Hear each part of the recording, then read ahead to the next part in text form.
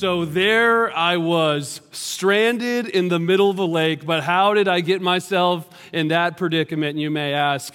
Well, it was a sunny day on Brookville Lake, and my family and I were there for our three favorite things: summertime, friends, and jet skis, okay? So we were there at Brookville Lake. We were having an amazing time, and we decided to park our boat near shore, and we sent all the kids out to play along kind of the cool little beach area, and all the adults hung back on the boat in the shade. And if you know anything about me, I'm not much for just sitting around in this hot sun when it comes to the lake.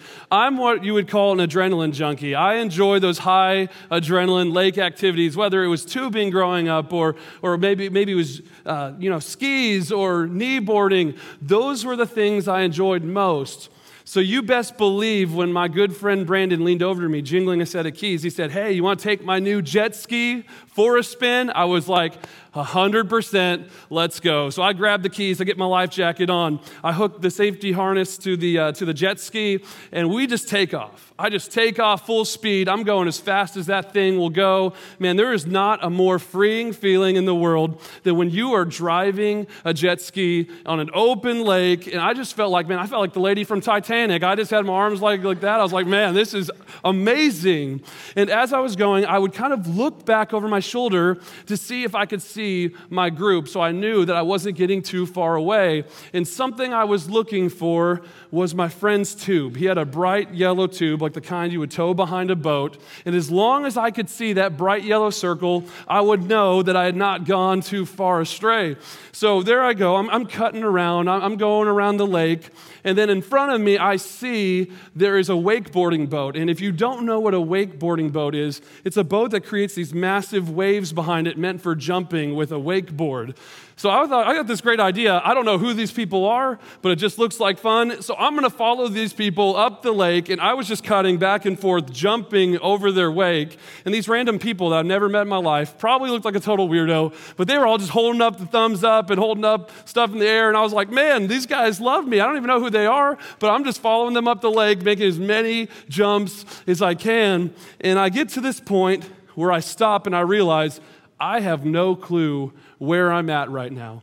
So I spin the jet ski around. I do a 90-degree turn here, 180 rather, and I look and I see, sure enough, way off in the distance, there's a little yellow dot, and I'm like, that's the tube, and it is super far away. I better head back. So I'm heading back. I'm flooring it again. I'm doing the Titanic lady thing again, okay, on my way back, and as we start to get closer, I start to see little dots around the yellow circle, and I know, okay, that's my friends, that's my family. I almost made it back. Good thing I decided to turn around until I saw some smoke, and the jet ski just died, and I'm sitting there on that wave runner, and I'm just close enough where I can see my family and my friends, but they can't hear me because I was screaming at the top of my lungs. I was waving my arms, trying to get their attention to come take the boat and help me, but no matter how loudly I yelled, no matter how much I waved my arms frantically, hooping and hollering, they could not see me or hear me.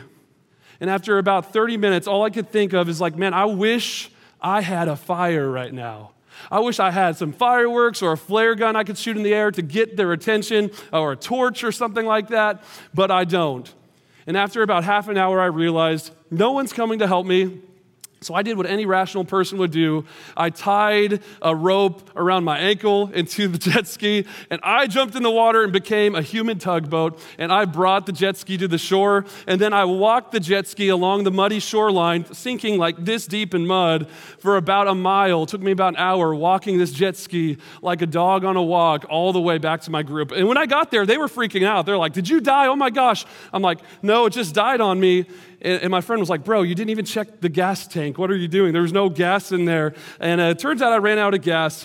But I told him, I'm like, "Man, if I would have had a fire right now, you would have saw me and came to my rescue a long time ago." But the reason I tell you this story is because sometimes in this life, I believe this generation feels like that. This next generation of young people growing up in our world that do not know Jesus and have been one of the most unchurched generations of all time, it seems like we're waving our arms. We're trying to get their attention. We're hooping and hollering at them. And no matter what they do, they don't see us and they don't hear us out. And a question I want to ask you guys today is, could it be that they don't see us because we've lost our fire? Because we've lost our fire. Sure, they may have seen the Christian t-shirts. They may have seen that Jesus sticker on your car. Maybe they've even seen that Instagram Bible verse in your bio. But have they seen the fire in your heart that only Jesus can give you? Or have we, like me on the jet ski drifting away, have we traded the Jesus of the Bible for a consumerism Jesus that is more acceptable and more convenient, more comfortable and more palatable? Have we replaced that with the real Jesus? And today we're going to learn two truths. I want to explore two truths today when it comes to our fire. And I believe these are the truths that God wants to show us. And the first thing we're going to look at today is that drifting is easier than we think. And this is true with the people of Israel. And the text we'll be in today, Ezekiel chapter 36. And the people of Israel, here's the thing about them. They had a fire. They had seen God at work. When they were slaves in Egypt, God set them free. He came down like in a pillar of cloud by day, in a pillar of fire by night. He parted the Red Sea. Many of you know that story. And he led his people to freedom. And he vanquished the Egyptian army so they could get away safely. And he led them to the promised land and gave them a land, made them a nation, made them a people, and blessed them over and over and over again and set a fire in their heart. And then he gave them a mission. He says, you are to be a light to the nations.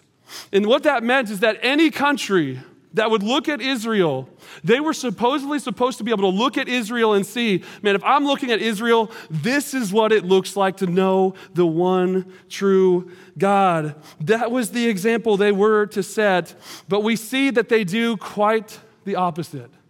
They forget about God. They begin to adopt other gods and other traditions, and they start to embrace paganism, and they start having all these gods, and they have a new standard of morality that is nothing but sin, and they have a new code of ethics where they abandoned orphans and widows. And because of this, this led them to this toxic sin cycle over and over again. Here it is on the screen. The sin cycle, what it looked like in the history of Israel. This is what happened to them over and over again. But first, they would always be in this place where God would give them blessing because of their obedience, because of how closely that they followed God. But somewhere down the line, they would forget about God, and they would embrace sin, and they would go away from Him. And that always led to punishment for their sin, usually in the form of God sending a foreign nation to capture them and enslave them. And that was their wake-up call.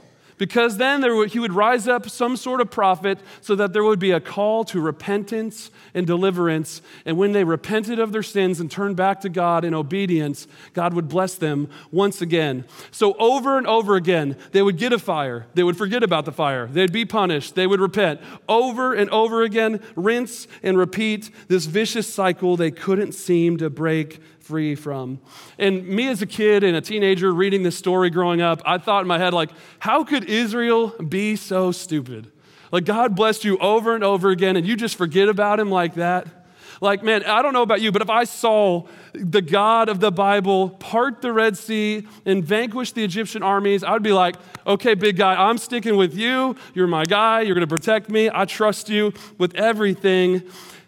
But I don't want to give them too much discredit because I believe you and I do the exact same thing. Many of us have been right up there. We've gotten baptized.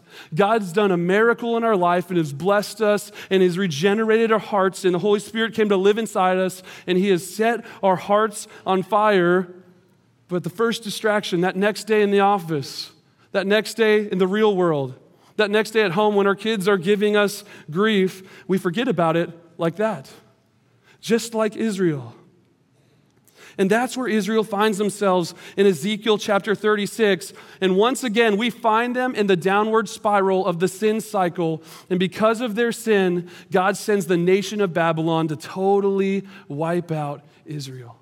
Totally wipe them out, and they basically capture them and enslave them and take them back away from their land to Babylon. And they are being punished for their sins because this time Israel stooped to a whole new low. Check this out, Ezekiel 36, verse 13. Here's what it says. This is what the sovereign Lord says. The other nations taunt you, saying, Israel is a land that devours its own people and robs them of their children. So let me get this straight. You have a people that is supposed to be known for how much they love God, a light to the nations, a people where if you were to look at them, you would see this is what it's like to follow God. But instead, they're known for mistreating their own people and their own children. And I was reading about this in Panera Bread, and something popped into my head. I'm like, that sounds familiar. We do the exact same thing. We are a people that's supposed to be known to be a light to all nations. Matthew 28, 19 through 20, the Great Commission. We're supposed to bring the gospel to all people. But so many times, the capital C church, that's the global church around the world, they get a bad rap, don't they? Aren't they known by our culture to be, maybe someone's thrown out the word judgment or hateful or mean or not accepting? And I realized many of those are mischaracterizations because most of them have never actually stepped foot in a church. But I do think there is some truth behind that because I have asked many waitresses, what is your least favorite day to work? And they will say Sunday after church. My sister is a waitress down in Georgia, and I said, what's your least favorite shift to work? And she said, sure enough, she said, Sunday, the church crowd after church is the worst. I'm like, well, what's so bad about the church crowd? Like, church is supposed to be the nice people, the kind people who love Jesus, right?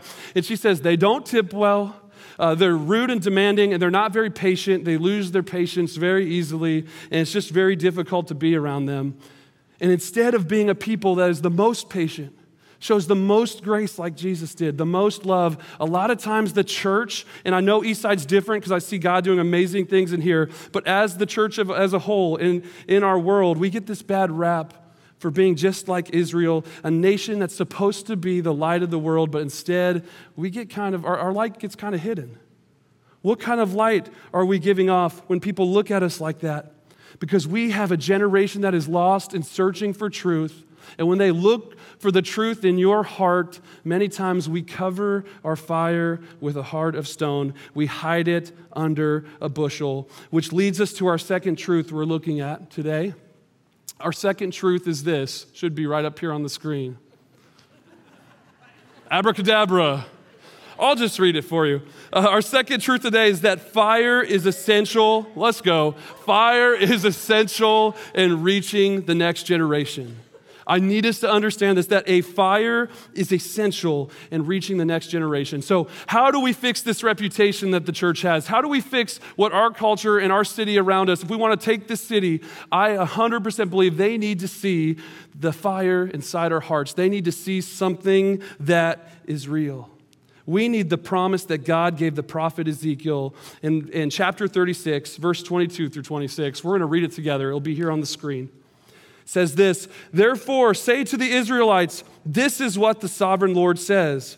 It is not for your sake, the people of Israel, that I'm going to do these things, but for the sake of my holy name, which you have profaned among the nations where you have gone. I will show you the holiness of my great name, which has been profaned among the nations, the name you have profaned among them. And then the nations will know that I am the Lord, declares the sovereign Lord, when I am proved holy through you before their eyes. For I will take you out of the nations, and I will gather you from all countries and bring you back into your own land. I will sprinkle clean water on you, and you will be clean. I will cleanse you from all your impurities and from all your idols. I will give you a new heart and put a new spirit in you. I will remove your heart of stone and give you a heart of flesh. We see in this passage that God's people, they're in this totally split-minded state where they're worshiping God traditionally one day of the week, but the rest of the week they're living completely separate from Him in a complete separate way with total filth and darkness in their life. And yes, there's consequences for their sins. Yes, they are receiving justice for their actions, and they are taken away by Babylon. And yes, they deserve it.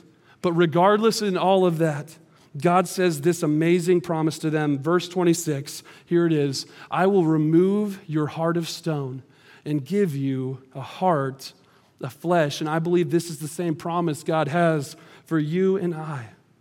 What does it mean to have a heart of stone? It's a heart that is completely double-minded. It is a heart that acts one way at church and a completely different way the other days of the week. It is a torn heart that doesn't know right from wrong. It is a heart that doesn't get bothered by evil anymore. The things that used to disturb you in your spirit and your soul, you become so accustomed to it that when conviction comes your way, it's like a Nerf dart hitting a brick wall. It just bounces right off. And the things that used to bother you don't bother you anymore. Here's a good way to look at it, and it comes from me being a youth pastor for about almost a decade now in full-time youth ministry. I love it. I wouldn't have any other job, but one of the weirdest parts about my job are doing gross games, okay? And one of the weirdest, grossest, messiest games I ever played was actually right here at Eastside this past spring. And what we did is we had something called a food obstacle course, okay? A food obstacle course, and the first feature on this big obstacle course was called the All-American Slip and Slide. The All-American Slip and Slide. And it's just as interesting as you can imagine, okay? It consisted of this giant tarp covered from corner to corner in just about every expired condiment you could ever imagine from the church refrigerator. I mean, it had cottage cheese. I threw like 2 massive packs of hot dogs on it. It had American singles, baby shampoo and soap to make it slippery all the way through. And we just had gobs and gobs of students sliding over this thing and leaders, probably over like 50 or 60 people sliding down this slip and slide. And by the end of the thing, I mean, you look like you had barf from head to toe, covered from top to bottom, okay? And poor Chaz, we had Chaz over there in the corner with a hose, sitting there trying to spray people off. There was no use. It wasn't doing anything. There was a point, though, when I just took the clothes. I'm like, these are done for. I just had to throw them away and get totally new clothes. It was that bad. It was that disgusting. But I think sometimes we look at our heart of stone that way. When we look at a heart of stone, if we have a hardened heart that has been covering up our flame, we look at it through the lens of, oh, I'm just going to clean this off. I'm just going to get, Chaz to hose it down or get a baby wipe or something, and hopefully it cleans my heart off. When in reality, we need a whole new set of clothes. I need us to understand this tonight. A heart of stone is not a picture of something that merely needs to have dirt cleaned off of it. It's a picture of God taking a heart that is dead and replacing it with a heart that is alive. It's taking a heart that is not beating, that is totally dead, and replacing it with a heart that is alive. It's a heart transplant that only God can give us. It's a heart transplant that only God can do a miracle in our life in. A heart of stone isn't made overnight. You can kind of see, just like my jet ski, how Israel could kind of slowly drift away. And maybe this has been your experience. If you once had a flame and you've kind of lost that fire that God's given you, okay? Sometimes this drift is a slow fade. And it started and took root in the history of God's people slowly. And over time, they drifted farther and farther away until eventually there was a generation that didn't even know God's name. And I wonder if that happens to us. And a truth I want us to get today is that it is impossible for a flame to be seen in a heart of stone. And maybe you've been here. Maybe you've been to a point in your life where you were on fire for God. You got baptized. You gave your life to Jesus, and you were on fire for Him. And you were getting convicted of things, and things in your life were changing, and things were going in the right direction finally. But then when you get back into the real world, you get back to everyday life, distractions come up. The job situation's still there. Maybe you lost a job. Maybe you're busy running your kids from practice to practice. Maybe those sins that you're being saved from are starting to creep back in again. And before you know it, your fire is getting dimmer and dimmer and dimmer until it completely disappears. A heart transplant is what you need.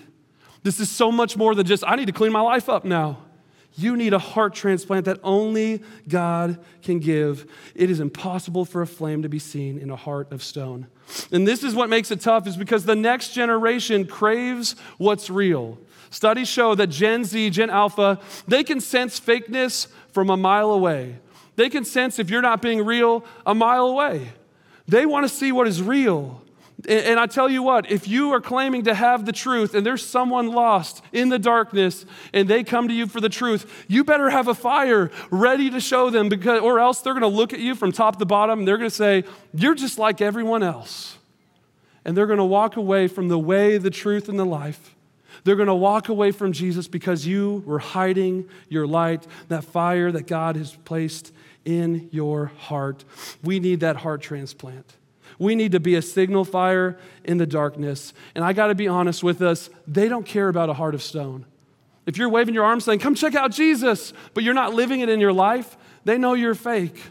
They've already tried things that are dead in this world. They've tried drugs, they've tried alcohol, they've tried sex, they've tried pride, they've tried arrogance, they've tried fame, they've tried money, and nothing ever satisfies them. They have to keep running back to it over and over again because they're running to things that are dead, but I don't want them to see something that is dead inside of us. I want them to see a heart that is regenerated by Christ and that is alive. That's what I want them to see. And that is what my hope and prayer is. It's a heart that says, this is how you can know your heart is alive. It's a heart that says, I used to be this way. And then Jesus showed me a new way and how bad and destructive this way was. And when I gave my heart to him and my life to him, and when I got baptized, Jesus came into my heart and my life has changed. That is a heart that has been regenerated by Christ. It's so much more than a convenient checking a box. It's giving your life to Jesus from the inside out. And when I think back to this, like if we have any hope to reach this next generation for Jesus, we got to be real. We got to be authentic. And I think back to my life when I was a young boy, it wasn't necessarily the music or the lights or the sound system or even the sermon. Those things helped me in my walk with Jesus growing up. But what stood out to me the most and what kind of convinced me that this whole Jesus thing was real was looking at my mom. Any morning, any given morning, I could get up no matter how early. Sure enough, my mom was awake before me, sitting on her back porch, on the back porch swing. And she would have a cup of coffee, a Bible in her hand, and she would have a big notebook. Inside the notebook was the prayers of hundreds of different people she's been taking prayer requests for and prayed for people all over the world. And as a little boy, I remember going up to her and saying, Mom, what are you doing? What you doing out here, Mommy? And she told me, she said, son, I'm talking to Jesus.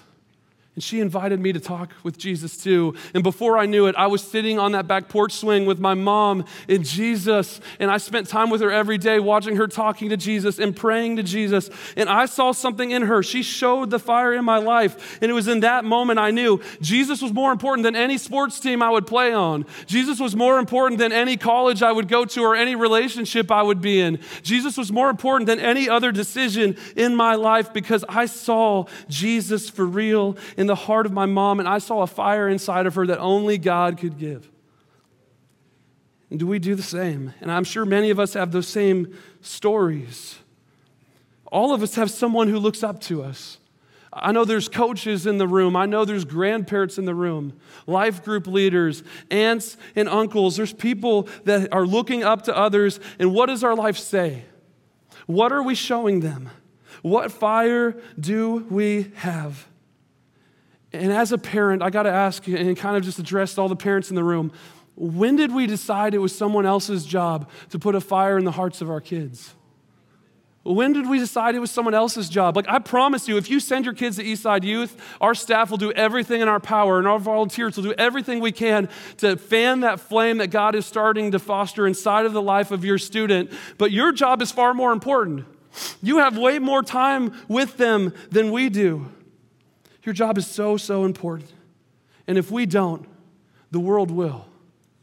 If we don't start with that flame in our families, the world will. I love how Pastor Vodi Bakum puts it when he says, raise children, let Caesar raise your children, and you will have children of Caesar. Guys, I just want to challenge you, don't wait for someone else to do what God has called you to do yourself. And that goes to me 100% as a parent. And we like this idea of a flame starting in the lives of this next generation and in the students that we have influence over in our lives. But what happens when this flame actually starts to kindle? What happens when this flame actually starts to grow? What happens when a child in your life walks up to you and says, Mom, I don't know if I want to go to college anymore. I feel like God's calling me to take a gap year, to be a missionary in another country. And you're like, hold on, let's talk about this. Or Dad, I want to quit the basketball team because I feel like God's calling me to serve throughout the week at church with the little kids, and I feel like God wants me to have a heart of service. And you're like, man, I've been taking you to basketball since you were in like biddy ball, when you were just like a little guy out there in elementary school, and you can't quit basketball?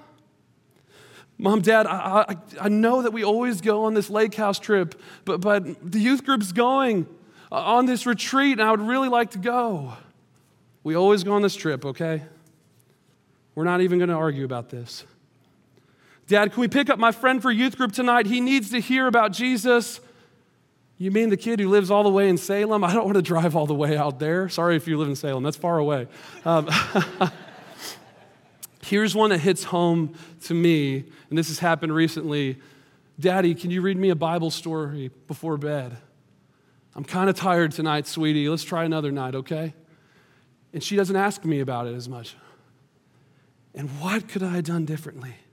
And I wonder, and this is what we have to see, how we respond to the fire God is lighting in the hearts of our students, how we respond to that may greatly impact what Jesus is trying to do inside of them. Are you fanning the flame or are you snuffing it out?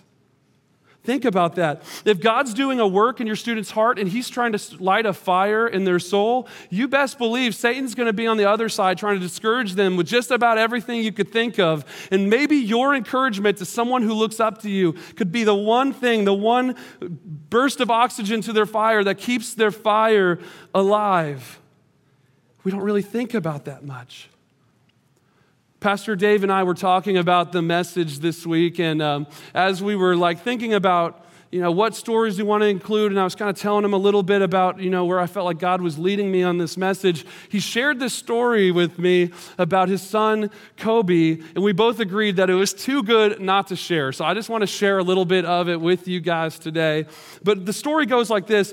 Dave signed Kobe up for a baseball team when he was about 12 years old, and this baseball team played on Sundays at 1 p.m. So you can imagine the life of a preacher, everyone wants to stop you at the door, everyone wants to talk to you. If you're a preacher's kid, you have to wait around for at least an hour and a half when church ends before you actually get to go to Frisch's Big Boy or wherever you're going, okay? So Pastor Dave, he's stressed out every single week trying to load everyone up right when he's done preaching, getting them in the car and jetting over to the baseball fields. And sure enough, every single week, he's about 10 to 15 minutes late to baseball practice. No matter how hard he tried, it's just too hard to get away as a pastor. They were just a little bit late every time for those games and those practices at 1 p.m. And there was this point where the coach absolutely had enough. He got Kobe and he got another boy who went to church and the rest of the team all around the pitcher's mound. And he said to them, no more excuses for being late, and that includes all that church crap.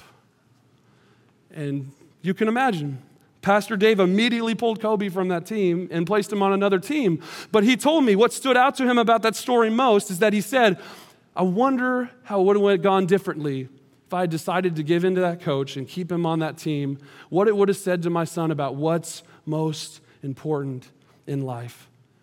We got to fan the flame in our own family. And when that flame lights in our own family, it can spread to the world around us and this lost generation around us. This generation needs to see Christians that are real and authentic. Because the good news we have in here tonight is that there's a promise in the book of Ezekiel. In Ezekiel chapter 36, if we go back 2 chapters to chapter 34, we see this promise that God is going to send a king, and the king that is from the line of David would be different than any other king, because other kings were evil. Other kings were rejecting God and accepting pagan practices and turning their back on the God of the Bible, but not this king. This king would be of the line of David, whose kingdom would never end, who promises to defeat the sin cycle and to remember the widows and remember the orphans and remember the least of these. And in this prophecy written 600 years before the events of the gospel, we know and we accept that is Jesus. Jesus was the king that Ezekiel talked about. That we didn't have to be trapped in this sin cycle forever. We didn't have to be caught up in Satan's traps. That we wouldn't have to be caught up in his schemes, but we would have a hope in a future because Jesus died on the cross for our sins, forgiving us of all sins in that cycle. And Jesus rose from the dead. He was brought to life by God the Father, and he sealed his victory over death so we can have a hope and a future and a promise that one day we could be with him, that anyone who believes in him can be saved. And we know that the point when you can become baptized, you have a new life with Christ. All the things that were old are made new. That heart of stone is turned into a heart of flesh. It's all made possible by Jesus. But how can this lost generation know if they have not yet heard? How can they know if they had not yet seen your light and the fire shining in you? We need a generation of Christians willing to be real and authentic, who don't hide their fire, who take this mission seriously, that we are to love everybody, even the people who hate us, even the people who don't want to hear us right now. When they start to see how real you are and how you keep loving them anyways, they're like, what's different about these people? This is crazy. It's nothing like we see in the world today. And they notice there's something different, then you can say, it's Jesus. Back in the fall, Dave led us in this prayer point about drawing middle school and high school students to himself.